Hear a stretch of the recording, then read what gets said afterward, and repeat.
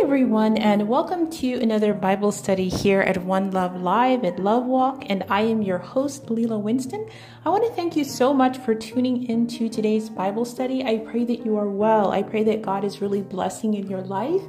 As you know, we come together to read in the Word of God so that we can practically apply the Word of God. We study it and practically apply it, and also so that we can discover the purpose of our lives, and then of course to enact that purpose in the earth as God wills. And so I want to thank you so much for tuning in. I hope you've been well. I hope you've been continuing to study in the Word and of course to grow in the Spirit. And so today we're going to do a very interesting Bible study. We have been talking about some of the ways in which we practically apply the Word of God. And I want us to turn a little bit toward an internal process that has an external sort of exhibition. And I think this is something that we really need to have conversations about as believers, because I think sometimes this gets confused and it can go, it can skew to the left or it can skew to the right a little bit too much. And I think what God really wants from us is this kind of balance in Him, in understanding who He is and in understanding who we are. And I think that the more that we understand who we are and who He is, then the better it becomes that we're able to kind of strike this balance. So don't feel bad if you've skewed a little bit to the right or you skewed a little bit to the left, because if we're all honest, we've all been on one of those spectrums, depending on maybe even your theological school that you came from. But the point is that we're not trying to be on one theological camp or the other. We're trying to be on God's camp. Yeah, I don't know how to say that. Like, a lot of people say God is on my side. I like to say I'm on God's side, because I understand that my side, He's not real. Well, I'm not saying He's not on my side, but the truth of the matter is that we're trying to actually get back on His side, the kingdom of heaven, right? So I want us to, if you will, grab your Bible. We're going to read in Hebrews chapter 9, verse 8 and 9. That's Hebrews chapter 9, verse 8 and 9. So grab your Bible. This is our anchor text, and I'll get started. It says, "The Holy Ghost, this signifying that the way into the holiest of all was not yet made manifest, while as the first tabernacle was yet standing, which was a figure for the time then present, in which were offered both gifts and sacrifices that could not make him that did the service perfect, as pertaining to the conscience." And I really want to underline that part, as pertaining to the conscience, because it's telling you that these gifts and sacrifices could not make a person perfect, pertaining to the conscience. And I think this is a really important part of how we sort of process things as we move along as believers. I think that really is a big difference between, people who are believers and people who are not. I remember older Christians used to tell me that when you do something wrong and you're a believer, you feel bad about it. But when you're an unbeliever, you don't. You know what I mean? Like, there's this internal knowing, especially. And that's why I think speaking about the conscience, about the heart, about the mind is really very critical. I think it's really important to understand what the conscience is. And according to the definition, it is a person's moral sense of right and wrong. And we all technically have a conscience. I don't think there's anybody out there in the world who's walking around who didn't have one, right? Like, some people, obviously something has happened and their conscience has been, destroyed in some kind of way. But most people, even if they don't mind doing bad things, they still know when it's wrong. They still know that that's not a good thing to do. And so the Greek word for conscience, when we're looking at Hebrews, because this is Hebrew, so it's translated from the Greek. The Greek word for conscience is sundiasis. It's sunaidesis. Sunaidesis, okay? And it actually means to know or to see, sort of a knowing. It's an innate discernment or joint knowledge. So your knowledge is connected to something, right? It is connected to knowing what is good and right. And so I think this is an important point of how the Greeks, define it. But I think it's important for us to understand that when we read this scripture, it's literally telling us that this sacrifices that, all of these sacrifices and gifts that men were doing, they really could not make anyone mature. That's really the important part. You couldn't grow like, oh, I've been, sacrificing bulls and goats and pigeons for 50 years. And so I am stronger and more mature. This is something that could not be achieved. And it's something that we see that can be achieved in the kingdom of heaven, in the new covenant, under the blood of Christ and with the indwelling of the Holy Spirit. So I think this is a big pivot from what we used to see to now what is available to us.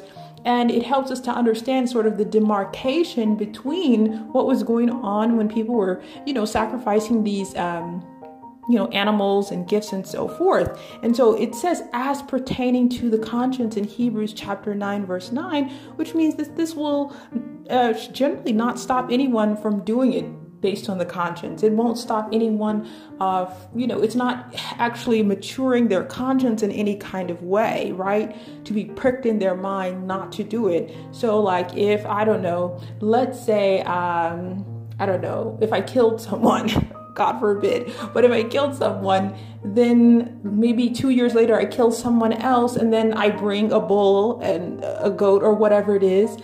And the point of the matter I'm making, and I know that's probably not the prescription in the Levitical law, but let's say you did something that was against the 10 Commandments, you would come and bring that, gift, but it really didn't change who you were. Like, again, your conscience might not necessarily lead you to do the right thing, right? And so this is not saying that the new covenant brought a means by where we no longer remember sin. And I think that's really critical, because I think a lot of people are struggling with that. They think, well, I've become a Christian, but I still feel bad about stuff I did when I was an unbeliever, or I asked God to forgive me for something that I did when I was a believer, and I still feel these feelings about it. The Bible isn't saying that, when you become a Christian, zoom, all these feelings are going to go away. These are things that through the word of God, you're going to have to work through. That is why I do encourage people to read the word of God and try to practically apply it, because it begins to go deep inside of us and sort of transform, some of the thinking that we have, because you can't forget the stuff that you have done. So it's not going to stop you from, necessarily remembering sin or being regretful about it. And so this text is saying our means to be pricked by our conscience is not necessarily engaged or affected by these gifts alone, right? We will prove this in some scriptures ahead. And I really want us to look at 1 Corinthians, because I think that the writer of 1 Corinthians, particularly in chapter 10, has a really great explanation about the conscience, because he's asking us as believers not only to care about our own conscience, he's asking us to care about the conscience of others. Now, this goes a step further, right? Because at first we're talking about our own conscience as it pertains to sacrificing gifts and things like that for ourselves, right? And even doing that doesn't really stop, our conscience, really have that great effect on our conscience and making it perfect or mature. But now we see the writer of 1 Corinthians in chapter 10 literally telling us to think about somebody else's conscience. And I think that is why, and I truly believe this, you might have a different opinion, but I truly believe that the law of love is the highest and most difficult law to actually achieve. Thank God for the Holy Spirit, because it's asking us to go beyond what the law actually asked us to do, which was just be concerned about our own conscience. So let's look at what it says in 1 Corinthians chapter 10. And Paul is literally talking about abstaining from foods that are offered to idols for the sake of the conscience of someone else. This is really huge, right? Okay, let's look at 1 Corinthians chapter 10, verse 27. It says, if any of them that believe not bid you to a feast and you be disposed to go, whatsoever is said before you eat, asking no question for conscience sake. But if any man say unto you, this is offered in sacrifice unto idols, eat not for his sake that showed it, and for conscience sake, for the earth is the Lord's and the fullness thereof. Conscience, I say, not your own, but of the other. For why is my liberty judged of another man's conscience? And I want you to note that he is not talking about his own conscience, but that of another. That there's this internal knowing of good and evil that it should not, someone else's internal knowing of good and evil should not hinder our own freedom. But yet the writer of First Corinthians is telling us to be thinking about his conscience, which is just it goes even further than what we were first required to do. And this means conscience is that internal knowing. And so for the person who sees you eat, he understands the evil of the idol worship, but you know that there's no power in anything offered to idols. You've been given authority over all evil spirits, so there's really no danger to you. But for the one who knows, the danger is to his conscience, because he may start eating foods offered to idols for the idea behind it, the basic premise or the practice that the food offered to idols promises. And then this has a bearing on his conscience.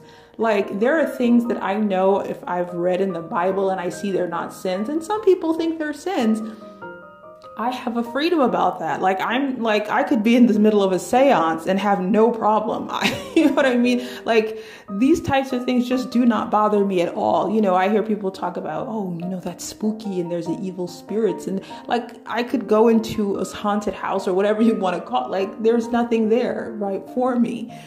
Because I literally don't believe it. It isn't saying that I don't believe in spirits, but I say it literally has no effect on me based on my stance in the kingdom of heaven with Christ. So there are instances of the word conscience that really sort of tries to help us to understand what we're dealing with in terms of this internal knowing of good and evil, whether it pertains to us or whether it pertains to others, which is that second step that love requires of us. But I want to point something out to you, that there are no instances of the word conscience in the Old Testament. And the reason I want to point this out to you is because I want you to understand that we can be talking about the same concept but using different words. And that's literally what's kind of happening here, because the Hebrews aren't talking about this. The Greeks are saying this is a conscience.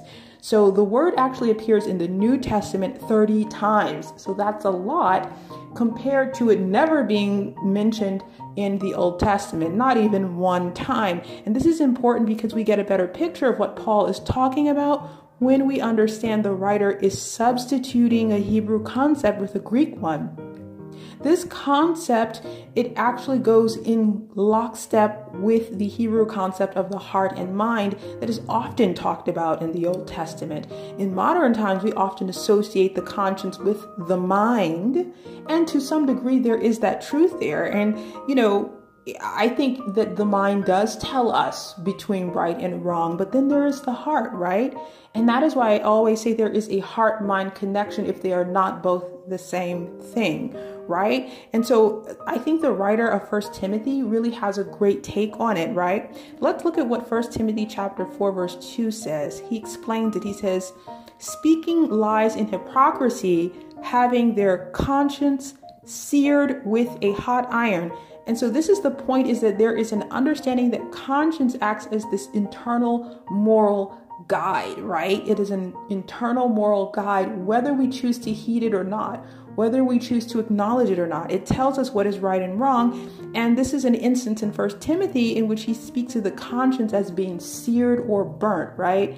A burnt conscience. So it's something that was once organic and now has been burnt to a crisp, right? And so this is likely going back to that heart-mind connection, because we see the word conscience even in the New Testament being used in conjunction with the heart. And we start thinking about what the Old Testament talked about when it talked about a hardened heart, right? In the New Testament, they talk about a burnt conscience. In the Old Testament, they talk about a hardened heart. I want to show you how that there is this great connection that brings it all together. And we see that in Hebrews chapter 10, verse 22. It says, let us draw near with a true heart in full assurance of faith, having our hearts sprinkled from an evil conscience and our bodies washed with pure water. That's Hebrews chapter 10, verse 22. I'm going to read it one more time so you get the context here. It says, let us draw near with a true heart in full assurance of faith, having our hearts sprinkled from an evil conscience and our bodies washed with pure water. So here the writer is much more descriptive, and we see that it is implied in this scripture that conscience actually belongs to the heart. And note how it says having our hearts sprinkled from an evil conscience. This sprinkling is reminiscent of the sanctification and purification of the Levitical priests when they would sprinkle the altar with blood, or sprinkle, whatever the thing needed to be sanctified with blood. And so it's literally saying the sacrifice of Jesus Christ is sprinkling our conscience and purifying it, right? And so that's the idea in terms of that connection with the mind, heart, right? So the writer is telling us that it is our hearts that have the conscience, so that it tells us the purification of the conscience comes from Christ, his blood. And so when we understand the concept of the heart and the flesh versus the heart of stone, it also underscores the importance of renewing the mind. Because when you understand that there's this connection between the mind and the heart, that there's some sort of connection there, if they are not the same thing, right, on some level, it helps us to be able to understand what it is that we're doing, right, in a more, I guess you could say, in a more graphic way, so we understand how that we really do need to transform the mind. And so a great example of the conscience is when Jesus responded to the men who caught that lady who was in adultery. They say they caught her in the very act. It's a great example because he simply appealed to their conscience, and not necessarily that their conscience was so good, right? Like they had the temerity to grab this woman caught in the very act and drag her before what was an obvious prophet doing all of these miracles and doing all these wonderful teachings, but they didn't even touch the man who was involved in it, right? So it's really sort of showing us that when he did spoke, because at first he didn't say anything, is that he appealed to their conscience, that internal thing that knows good and bad. And so the men, they really didn't have the conscience to respond, right? Let's look at what it says in John chapter 8, verse 9. And they which heard it, being convicted by their own conscience, went out one by one, beginning at the oldest, even unto the last, and Jesus was left alone, and the woman standing in the midst. That's John chapter 8, verse 9. And so when Jesus said, whichever one of you has no sin, cast the first stone, what it literally says is, if there's no sin in you, right? If there's no sin in you, then go ahead, hit her, throw a stone at her. And none of them could do it because they knew that they did have it. Right? That internal knowing said, yeah, I know I just did this on Tuesday and that on Thursday, or they just came back from doing something. So their conscience would not allow them to act because they all knew they had sin. And if they had pretended like they wouldn't, they would have negated the whole idea of the Levitical priesthood, right?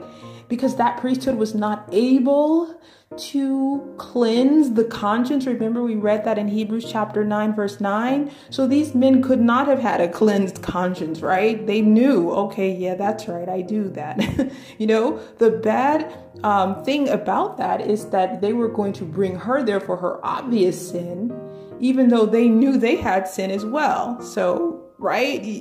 Jesus Christ, he knew these things. And Jesus was the only one actually in that room that was qualified to launch even one projectile, right? Because he didn't come for that reason. He was completely without sin. And look at what it says in Acts chapter 24, verse 16, because I think this is a point about the heart-mind connection that we overlook. And it says it in this translation in Acts chapter 24, verse 16. It says, herein do I exercise myself, to have always a conscience void of offense toward God and toward men. Think about that. A conscience that is void of offense toward God and men. That sounds a lot like love your neighbor as you love yourself, and love the Lord your God with all your heart, mind, and spirit. So now we start understanding why he's saying love God with your mind, right? It is why we understand that we worship God with the mind as well. So the point is that in our daily dealings, we are acting in such a way as to do what is devoid of offense to God and man according to God's laws or ways. This is the goal. This is the assignment. Remember, It is always according to God's ways, because we know that the Lord's word is offensive to unbelievers. It's offensive to sin. So our criterion is not based on the changing standards of men, but the unchanging will and word and way of God. So the conscience is also the flip side of love, right? It's just like we just said when he said a conscience devoid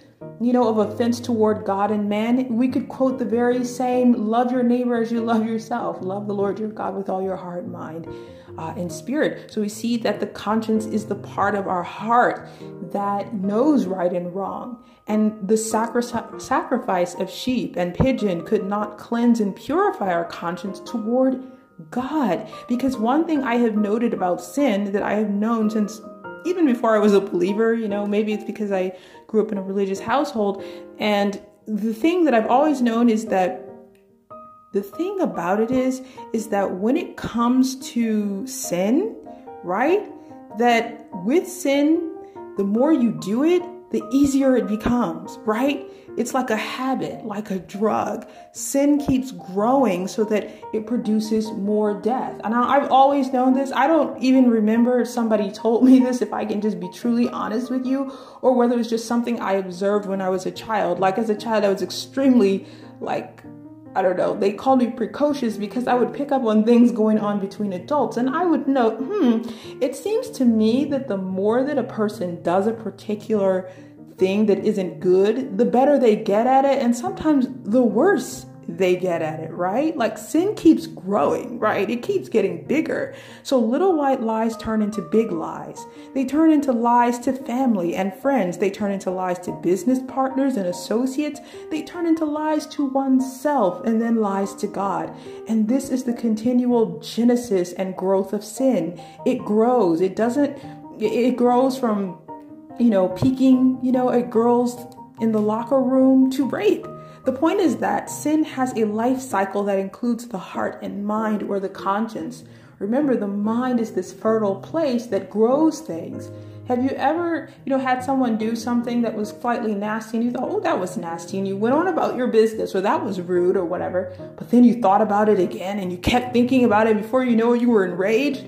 The mind has the capacity to increase these things, right? To multiply them. We have to never forget the multiplying capacity of the spirit of being a human. You are built in the image of God. So there's this multiplying capacity of whatever it is, not just good, right? Because remember, we read that the Bible says, be careful what you hear, not just that you hear. Now, I want you to notice in 2 Corinthians chapter 1 and 12, that it speaks of the joy of their pure conscience being a testimony of their behavior and life and manner of edification. And we have to see this because of what it's literally saying about these people. So let's look at 1 Corinthians chapter 1, verse 12. For our rejoicing is this, the testimony of our conscience, the testimony of our conscience, that in simplicity and godly sincerity, not with fleshly wisdom, but by the grace of God, we have had our conversation in the world, and more abundantly to you-ward. So it's saying the conscience is an organ of memory for the sin we have committed, but it also offers a testimony of the life we have lived by the grace of God, right? It's offering a testimony of the good stuff too. You can't just say if the conscience also is cognizant of sin or cognizant of bad, it is also cognizant of good, right? Actively choosing now to do what is right among believers and unbelievers. Without conscience, it is futile to appeal to any righteousness in a man. He has no conscience. His heart is stone and his conscience is burned to a crisp. The Bible teaches us such men are suddenly destroyed, as we see in Psalms chapter 95 and 8. And that is why having a soft heart, having a conscience that, works or not seared or burnt is so important. Let's look at Psalms chapter 95, verse 8. It says, harden not your heart as in the provocation and as in the day of temptation in the wilderness.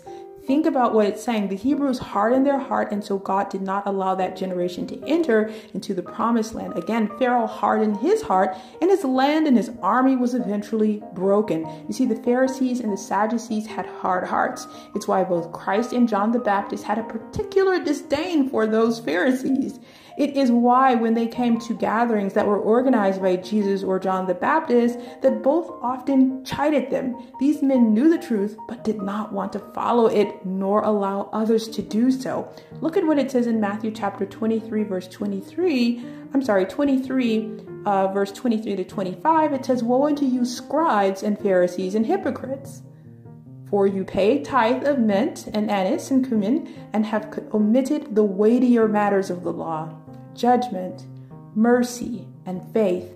These ought ye to have done, and not to leave the other undone.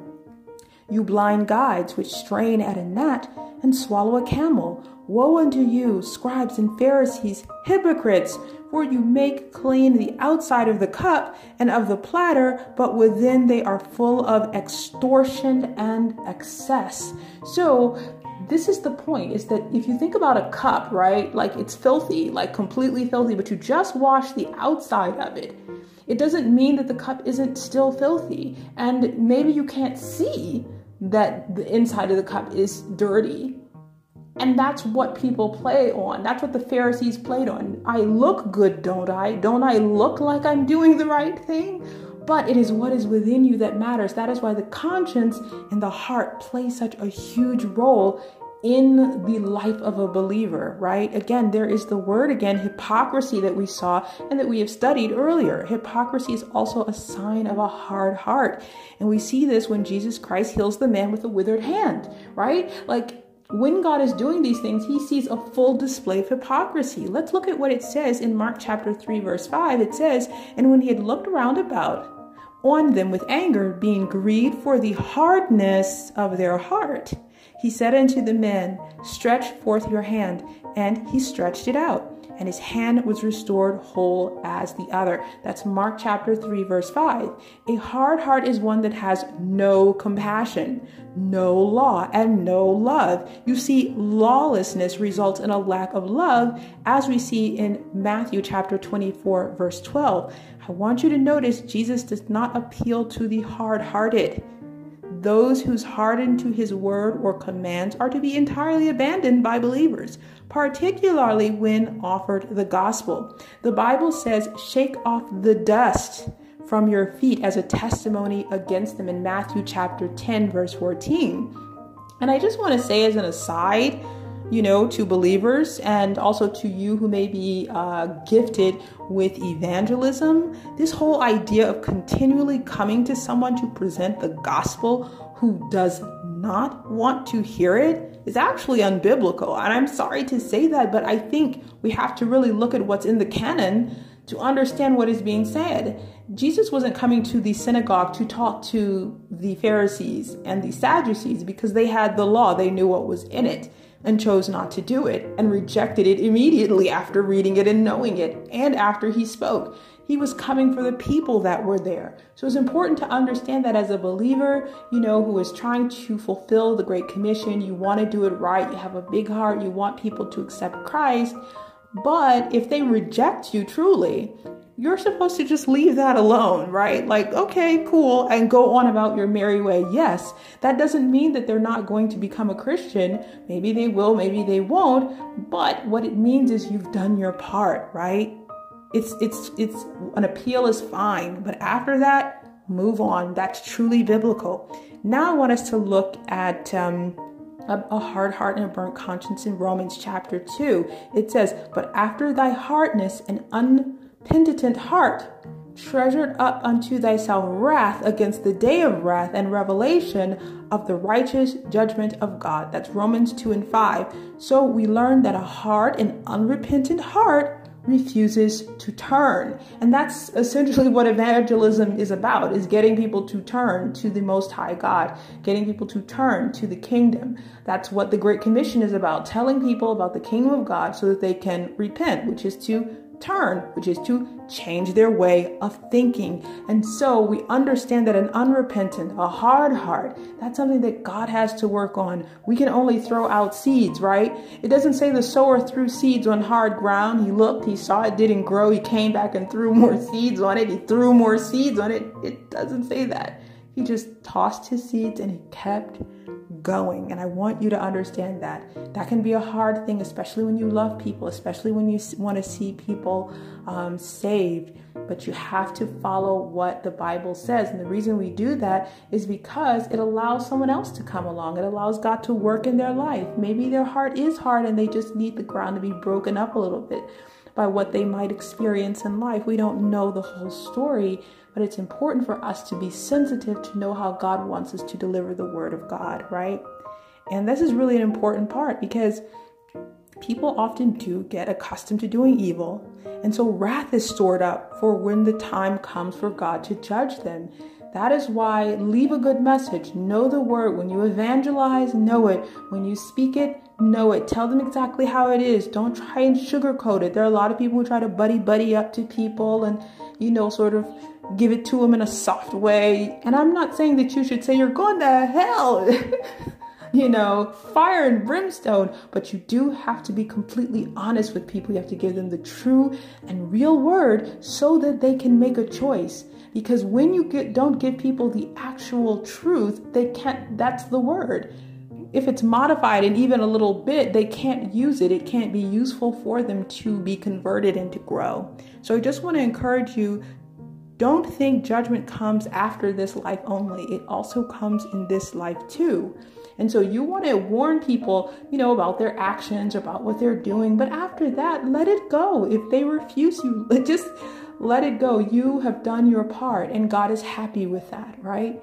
He's not asking you to keep coming back. He's just asking you to tell them and keep going. And so the heart is a vital place. When we really think about these scriptures, when we think about Hebrews chapter 9, verses 8 and 9, we see how important the heart is because it is the seat of the conscience. It is the place where man makes his choices to turn or not. We see why it's so important for us as believers even to continue to renew the mind. The heart is a vital place. And in the Greek concept, we see it is the house of the conscience. So we understand the importance in its influence of our behavior as well as our memory of sin. And so if you're struggling with memories of sin, I just want to tell you that you have the choice to think about what you want. You have the power to think about what it is that you want. And that is what you want to grab hold of. The Bible says to take every thought captive. Captive. You know what it's like to be caught captive? You are locked up somewhere. You're chained up, right? You're grabbed. So that's what the Bible is saying. And I want to encourage you, whatever thought it may be. And I think a lot of people live in depression because they are captive by the bad things that they've done. If you can change your thought, change it. If you can change something that you've done wrong and right it, that helps too. Go out there and do that. Free yourself. Change your thoughts. And when you do that, understand that you have the power to do that as a believer. So I want to thank you so much for tuning in. This is about your heart. This is about your head. This is about your conscience. So I want to thank you guys. Have a beautiful and blessed day. Bye.